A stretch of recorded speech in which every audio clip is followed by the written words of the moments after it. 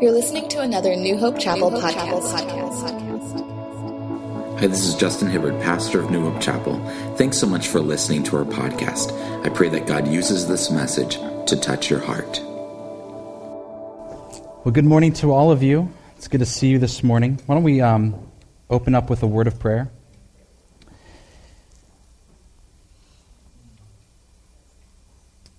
Father, how good and faithful you are through all generations. And what a pleasure it is to study your word and to see your faithfulness thousands of years before now. And knowing that you're still the same yesterday, today, and forever. And so, Lord, we look to you to be the kingdom builder, the kingdom foundation of which we establish our life, of which we build our homes, and of which we build our careers and our families and everything. We ask, Lord, that you would be that foundation.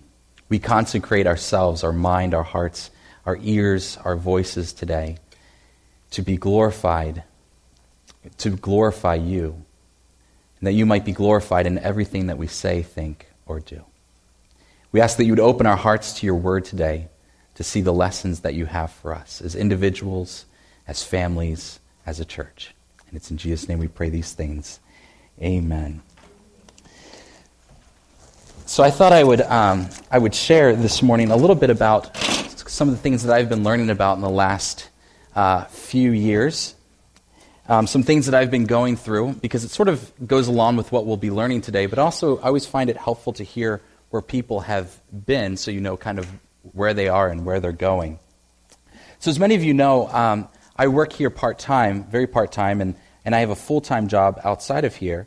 And for the past 10 years, I've been working in schools in education.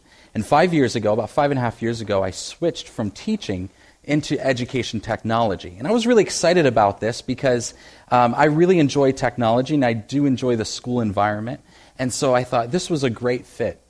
And it was. It was at first. And I thought, you know, the thing about me, my personality, is that I'm kind of a creative type.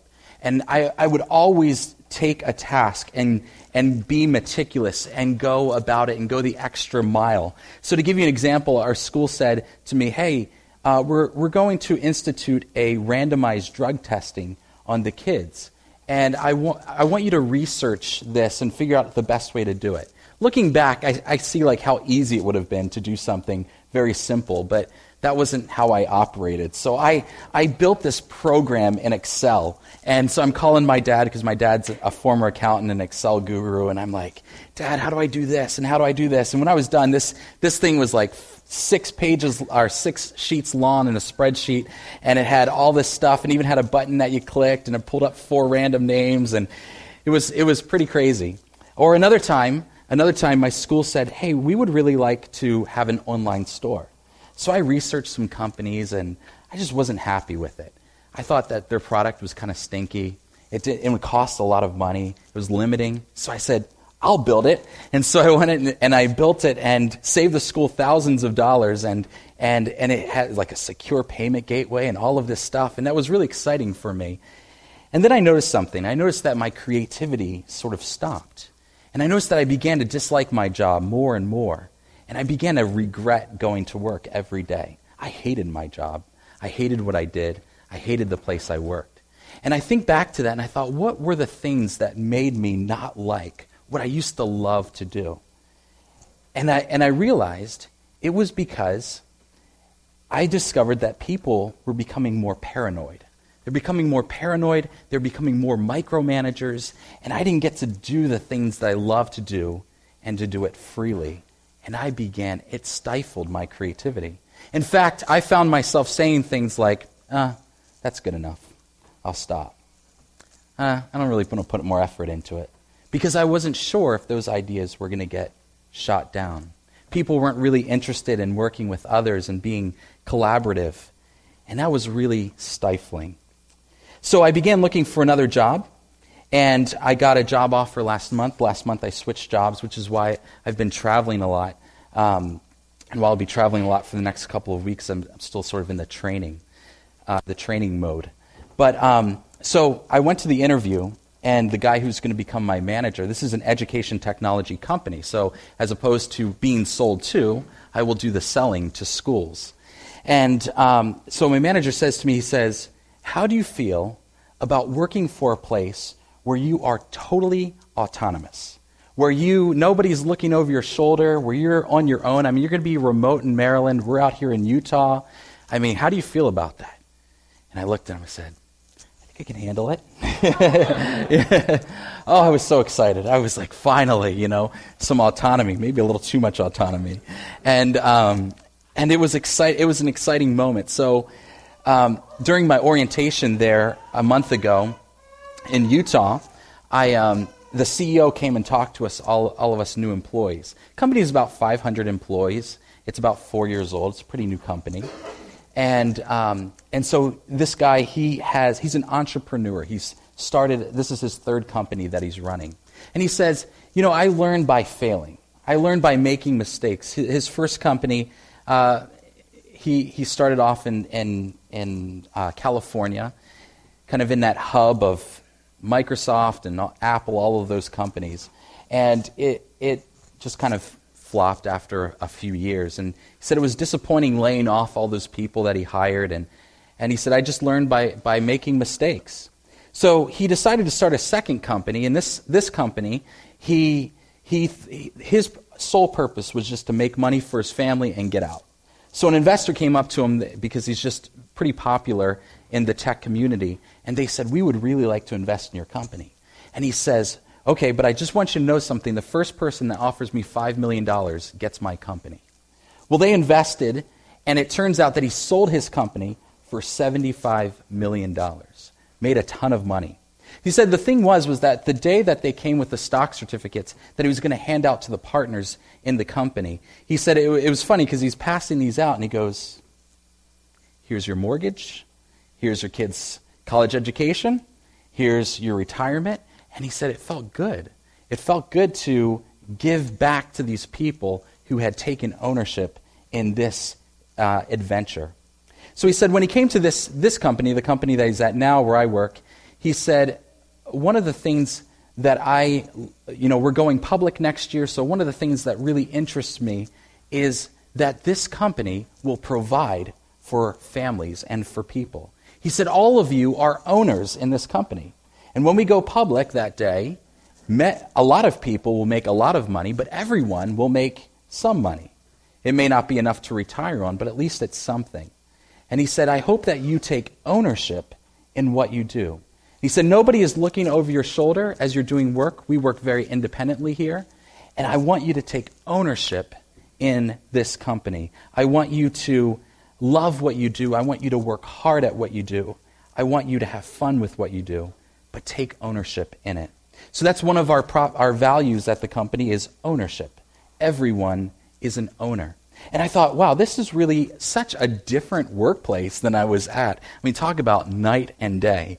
And I think about that because for me, going through these experiences helps me become a better person, a better leader, a better, understand even my own personality and my dynamics and the things that I like in my life. So it kind of goes along, too, with what we're going to talk about today with building with others in the book of Nehemiah as we look at our Kingdom Builders series. Now let's take kind of a recap. As we know, Nehemiah was a displaced Jew, and he learned that the walls of Jerusalem had been destroyed and his city laid in ruins. And so he had this burden on his heart to do something about it. And so he went through this process. Julie introduced us to the first chapter where we saw that Nehemiah, the first thing that he did was that he prayed. He prayed. The second thing he did, Steve talked about last week, he planned. And I love what Steve said too about the Holy Spirit at work. That the Holy Spirit doesn't just work in impromptu circumstances. Sometimes he does. But oftentimes he works through the planning and that process. And Nehemiah planned all of the details. But then he waited for an opportunity because he was stuck there. He had no resources, but he had planned them. So he had the right opportunity when he would get to talk to King Artaxerxes. And Artaxerxes looked favorable to Nehemiah. So Nehemiah got all of the resources that he needed. And he came to Jerusalem, and then he inspected the problem. He went around and looked at the walls for himself. He had heard about them. And if you have your Bibles, you can turn with me to Nehemiah chapter 2. Because here he is, standing in Jerusalem. He's got the resources he needs. He sees the problem. He understands what needs to be done, but he can't do it alone. So in Nehemiah chapter 2, he says, Then I said to them, and this is verse 17, Then I said to them, you see the trouble we are in. Jerusalem lies in ruins, and its gates have been burned with fire. Come, let us rebuild the wall of Jerusalem, and we will no longer be in disgrace. I also told them about the gracious hand of my God on me, and what the king had said to me. And they replied, Let us start rebuilding. So they began this good work. So Nehemiah's process has been to pray, to plan, to wait for an opportunity to inspect the problem. But then he offers a solution. Do you ever find it draining, the people that always talk about the problems but never offer the solutions? I find that draining on me. Because it's like you're done, you're like, okay, I get it. We got problems. All right, what are we going to do about it, you know?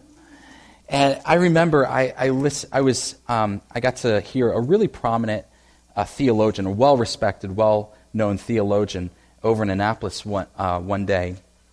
And he's talking in this room, probably full of pastors and other church leaders, and I mean, just anyone who wanted to be there. He's written a number of books and so forth. But he was talking about relativism and Christianity in the public square, and he goes on and on and on about how, you know, Christianity has lost its ground in the public square and how everything's relative. And then he says, so is there something we can do about it? And I looked around the room, and all of the pastors were like, these guys had been totally deflated because he talked all about the problems over and over and over to the point he had beat them down with this sense of hopelessness and never really offered a strong solution. But Nehemiah offers a solution, and he invites others to join in rebuilding the walls. If they didn't volunteer, if they didn't say, yes, we will rebuild the walls, Nehemiah would have a problem. This was more than one man could handle.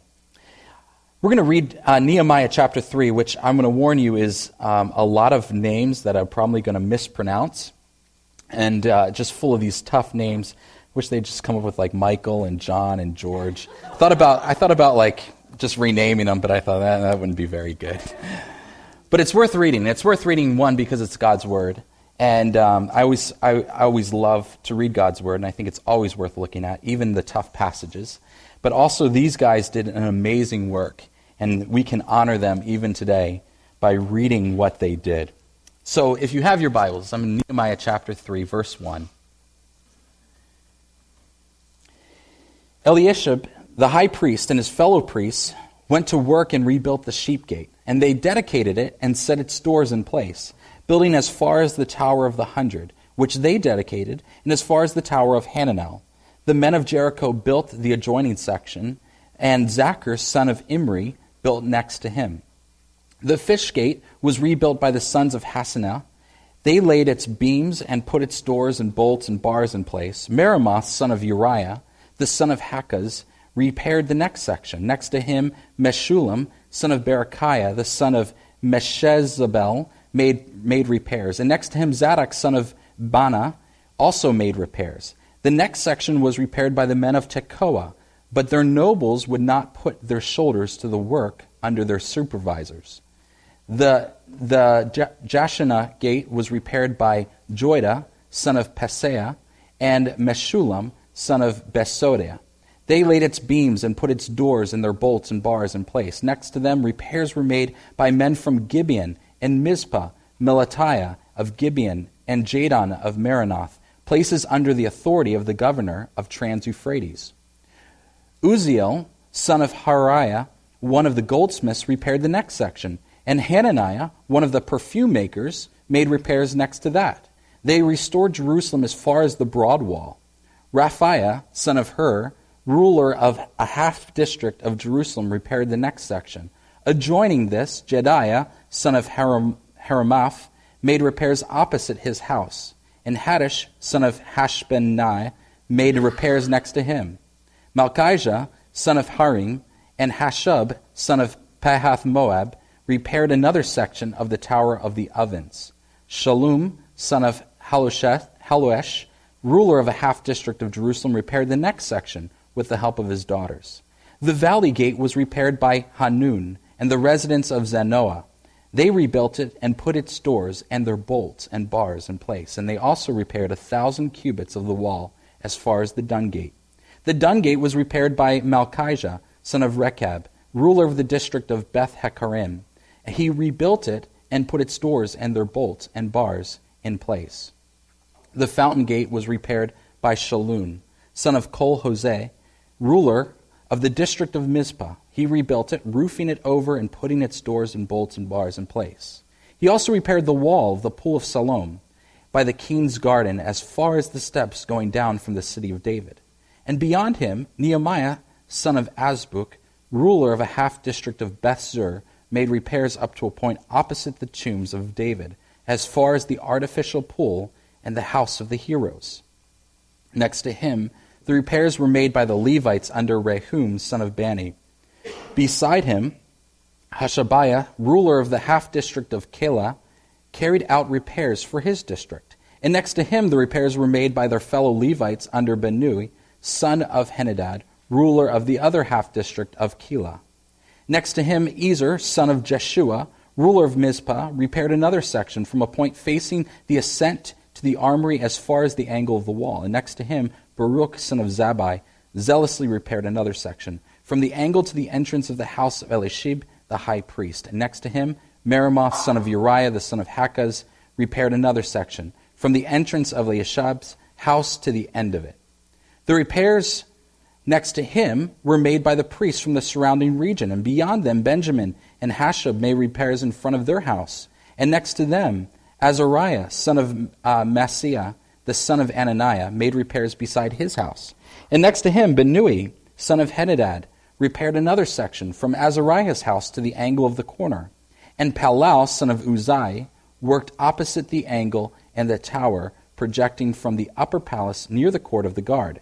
Next to him, Pedaiah, son of Parosh, and the temple servants living on the hill of Ophel made repairs up to a point opposite the water gate, toward the east and the projecting tower.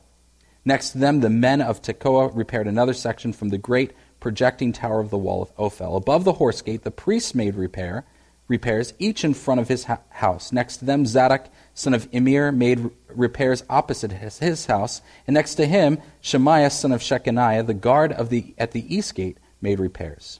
Next to him, Hananiah, son of Shelemiah, and Hanun, the sixth son of Zaleph, made repairs on another section. Next to them, Meshullam, son of Berechiah, made repairs opposite his living quarters. And next to him, Malchijah, one of the goldsmiths, made repairs as far as the house of the temple servants and the merchants opposite the inspection gate, and as far as the room above the corner. And between the room above the corner and the sheep gate, the goldsmiths and merchants made repairs. So a lot of people making these repairs to these walls that were tattered from the siege. So there were some characteristics, I don't know if you saw, among the workers. How many of them did it say were masons? None of them, right? We don't know that any of them were wall builders, or any of them had that type of expertise or occupations. We saw perfume makers. I bet that wall smelled really good. It's like a scratch and sniff wall. Goldsmiths, priests, Levites. We saw that they were from various areas, from Jericho, from some of the surrounding hills. Many of them worked on areas right outside their homes. So they said, here's my home, here's the wall, I should make that repair. We saw that some noblemen didn't participate in the work, but many of them did, including priests, participated in the work as well. We even saw that one man repaired some of the wall with his daughters, so women participated in the work. it seems like they were all willing to participate. It even said one person zealously repaired the wall. And they were faithful in their work. They did what they said they were going to do, and they completed the work in just 52 days. I mean, that's a construction record right there. 52 days. I mean, we could learn some lessons from them, I'm sure. So the city of Jerusalem during Nehemiah's time is much smaller than it is today. And the walls that you see in Jerusalem today are not the walls that Nehemiah built. Those were built more in the 1500s. But the wall itself, but still, the city is pretty extensive. And considering that they were, the tools that they were using, the unskilled labor that they had, it was a pretty significant work. Archaeologists have discovered parts of Nehemiah's wall, and you can see it here, where they've uncovered it. I don't know how it doesn't look very tall, and we'll look at that in a couple of weeks. For those of you taunting the kids with the building their Legos, there's a lesson for you in a couple of weeks about building through opposition. So I'm not sure how tall that is, or at least at the time of Nehemiah. But you see how wide it is. Here's another picture that they just recently uncovered. So it's kind of blurry, but you can see it's about 10 feet tall, maybe, 9 feet, 10 feet tall, but it's 15 feet wide. So what they would do is they would take the big stones on the outer edge, and then they'd kind of fill in with the rubble from the center part. And this is the wall that Nehemiah and his workers built, 400 BC or so, 420 BC. So, I mean, that's a long time ago, 2,500 years or so. That's a long time. But there are some stories here, because this isn't just about a wall. This is about teamwork. This is about building with others. There's lessons to be learned here. And I think particularly what strikes me about this story is the lessons that pertain to us as a church. What can we learn from this story in Nehemiah? The first thing that really strikes me is that Nehemiah didn't wait for the qualified. He utilized the willing, and the willing learned how to accomplish the work. I think that's an important lesson. Nehemiah didn't wait for the qualified. He utilized the willing, and the willing learned how to accomplish the work. How many of you think that Nehemiah stood out there and was like, okay, all of you who are skilled masons, raise your hand? He probably didn't. He probably said, how many of you want to do this work? And they all raised their hand, and he said, okay, well, let's figure out how to build a wall.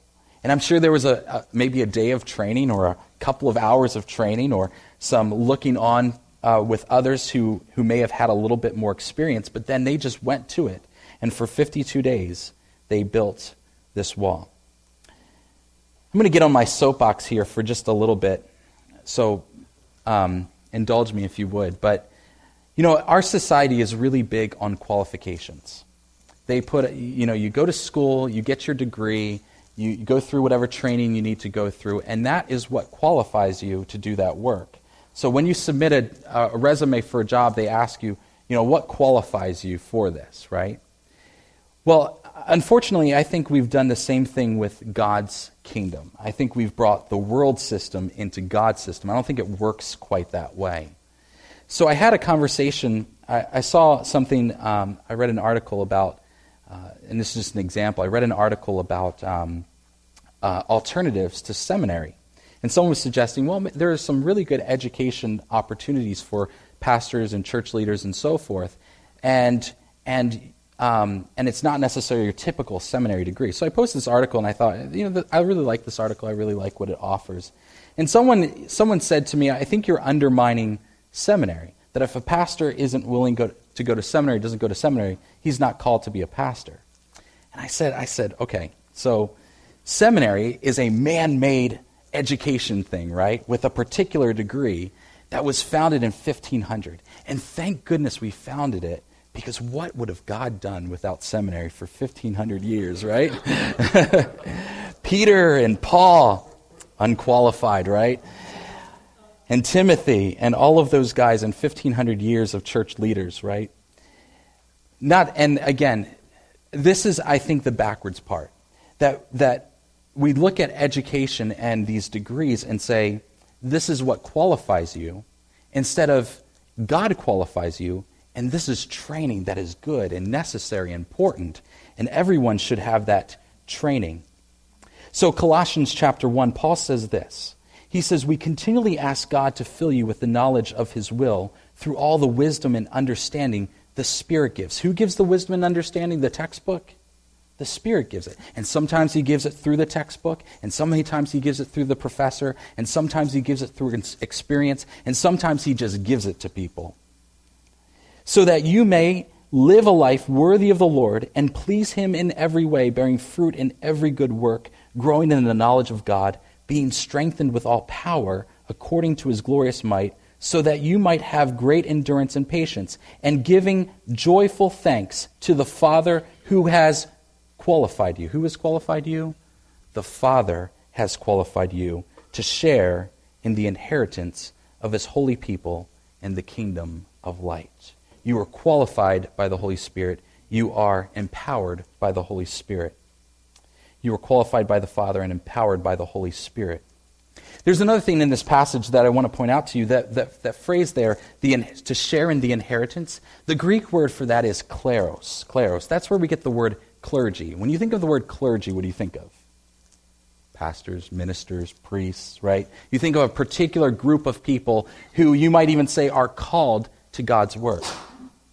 But that's not how Paul uses the word kleros. It is not how he uses the word clergy.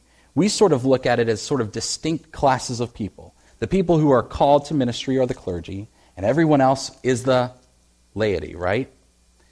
But take a look at this. Who is Paul writing to? Is he writing to a particular person? He is writing to a church, the church at the Colossians church. And he's writing to them to say that they're all part of the kleros. They're all to share in the portion of ministry. And then he says, holy people. And where we get the word people or kingdom is the word laos, laity.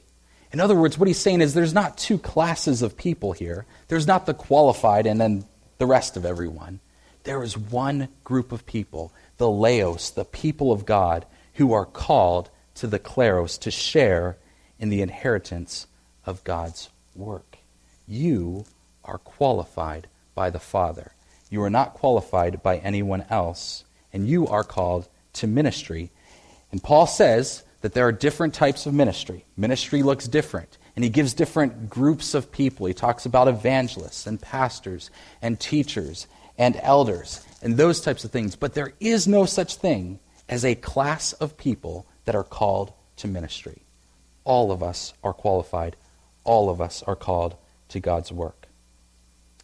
The second thing that stands out to me is that the people didn't wait for others to do the work for them. They took initiative and completed their share of the work. So, there's some things in my life that this kind of strikes me, and Carlene and I have had these discussions because there have been times where she'll say, I wish you would take initiative to do this. And over 12 years, we've sort of fallen into our habits of, I'll do this thing, I take care of the bills, and she cooks dinner 99% of the time. And I got to admit that when she's home, I don't even think about dinner. Maybe that sounds bad, I don't know. But I just think, oh, it's going to be taken care of. But when she's not home, and now that she's in school more, and I realize that if I don't take ownership of the dinner, nobody's eating tonight, right? And I'll hear about it pretty soon. Daddy didn't feed us tonight, right? So we all fall in. I think it's part of human nature is that we see a need and we say, someone else will take care of it. It's difficult for us to take ownership of the issue. In James chapter 2, James says, "What good is it, my brothers and sisters, if someone claims to have faith but has no deeds? Can such faith save them? Suppose a brother or sister is without clothes and daily food, and if one of you says to them, 'Go in peace, keep warm, and be well fed,' but does nothing about their physical needs, what good is it? In the same way, faith by itself, if it is not accompanied by action, is dead." I'm an idea guy. I really love ideas, and I really love to kind of think about different ideas and maybe even to a fault. And I've started to think that maybe my ideas come from me, but really I think a lot of times those ideas may be ideas that the Lord is putting in my heart. And to really think about these ideas that I have, and I think sometimes, all of us have those ideas, those things that or not even ideas, but perceptions, where we look around and we say, I see a need here. There's something that needs to be done here. And I would challenge you to say that perhaps that is God putting that need in you so that you might have the opportunity. He's giving you the opportunity to do the work. In some cases, it involves being a Nehemiah, being a leader. In some cases, we will join the ranks of filling in the gaps to put the walls together. But Paul tells us in 1 Corinthians chapter 12 that to each of us, the manifestation of the Spirit is given for the common good. So perhaps God is putting ideas into your heart so that you might take that opportunity. Because God is also sharing the work with you, just as Nehemiah shared the work with others. The third thing that stands out to me is that these people treated their work as meaningful both unto God and each other, and God supernaturally worked through them. I think so many times it's easy, it is so easy to go through the routine and to just say, okay, well, I'm just going to get this done. I mean, being a father, being a mom, being working somewhere, being a student, it's so easy to kind of like look at the end and not really take the joy in the work or lose the meaning of what it means to work. But these guys saw this work as meaningful. God wants to do it, us to do it. We need to do it for each other. And God, I believe, from the very beginning, from Nehemiah's first plans, as he built that wall, as he began to plan that wall, throughout, God was supernaturally at work through him and through each other. So they treated their work as meaningful unto God and each other, and God supernaturally worked through him. In 2 Chronicles chapter 31, we read about a king named Hezekiah. He was a king in Israel. And it says, this is what Hezekiah did throughout Judah, doing what was good and right and faithful before the Lord his God, and everything that he undertook in the service of God's temple and in obedience to the law and the commands, he sought his God and worked wholeheartedly, and so he prospered. In Philippians chapter 4, Paul says, I can do all things through Christ who strengthens me. So we have to believe, we are called to believe that God works supernaturally through us. One of the things that we have here is that's maybe a little different for you is that we have what we call family members and we have what we call our stewards. So you may have gone to churches that have membership. Well, I don't really like that word because all of us are members of this body. All of us are part of this family. And then we say, for those that want to take an extra commitment, you are stewards of the church. I really like that word stewards because it means taking ownership of it. I mean, obviously, God is the owner. This is Jesus' church.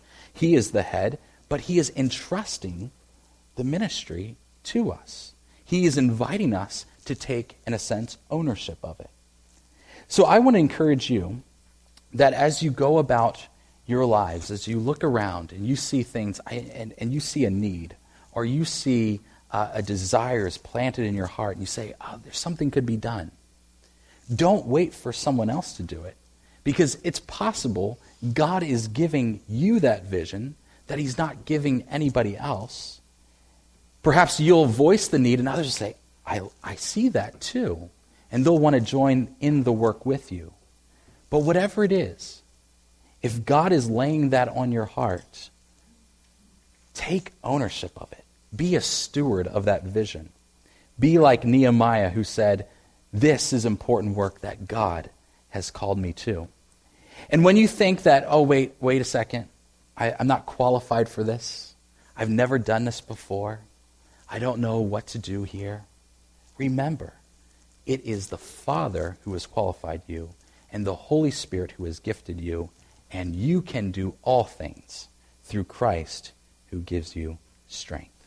Let's pray. So this morning, you may already have some ideas that the Lord has put on your heart. And I'd like you to hold on to those for just a moment.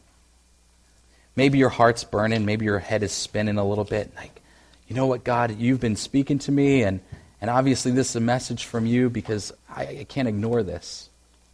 And if that's the case, I would just invite you just to worship the Lord. Again, to pray through it, not to feel like you have to plan or make things happen on your own. You are dealing with the God who created the universe here. He can do all things. So I'd just invite you to worship the Lord, to say things like, God, you are good and you are gracious. You are awesome and majestic. You're the creator. You spoke creation into being. You have ordained man. You have gifted me. You have loved me. Your banner over me is love.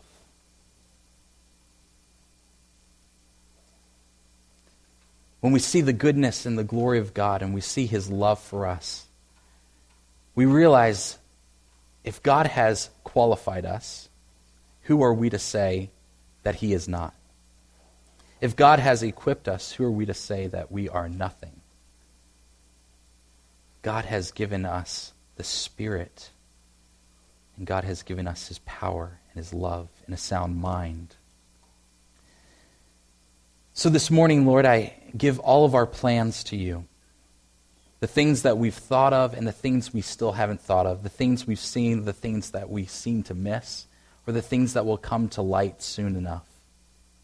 And Lord, we ask that you would be the center of it all, that we would not go about anything without consulting you first, without putting our foundation in you.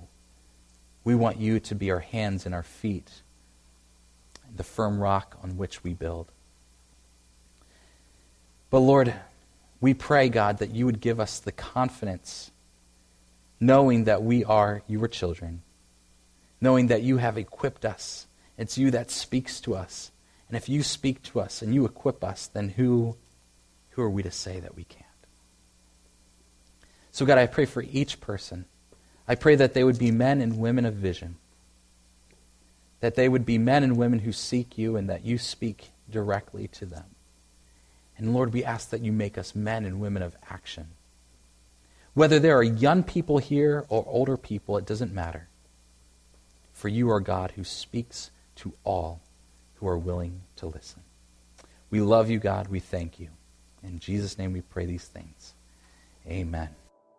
Thank you for listening to New Hope Chapel's podcast. Located in Arnold, Maryland, New Hope Chapel is a small expression of the much larger body of Christ that spans across the world. We're a group of believers helping each other on our lifelong journeys to become like Jesus. While we have a variety of distinctives that make us a unique church, our main desire is to be God's church, to love Him, follow Him, to learn from Him, to let Him lead us and change our lives. We are His disciples and He is our rabbi. Join us in the story that God is writing called New Hope Chapel. To learn more about our church, visit us at newhopechapel.org or check us out on Facebook /New Hope Chapel MD. Be sure to subscribe to our podcast in iTunes. Music kindly provided by the least of these. Thanks again for listening, and God bless.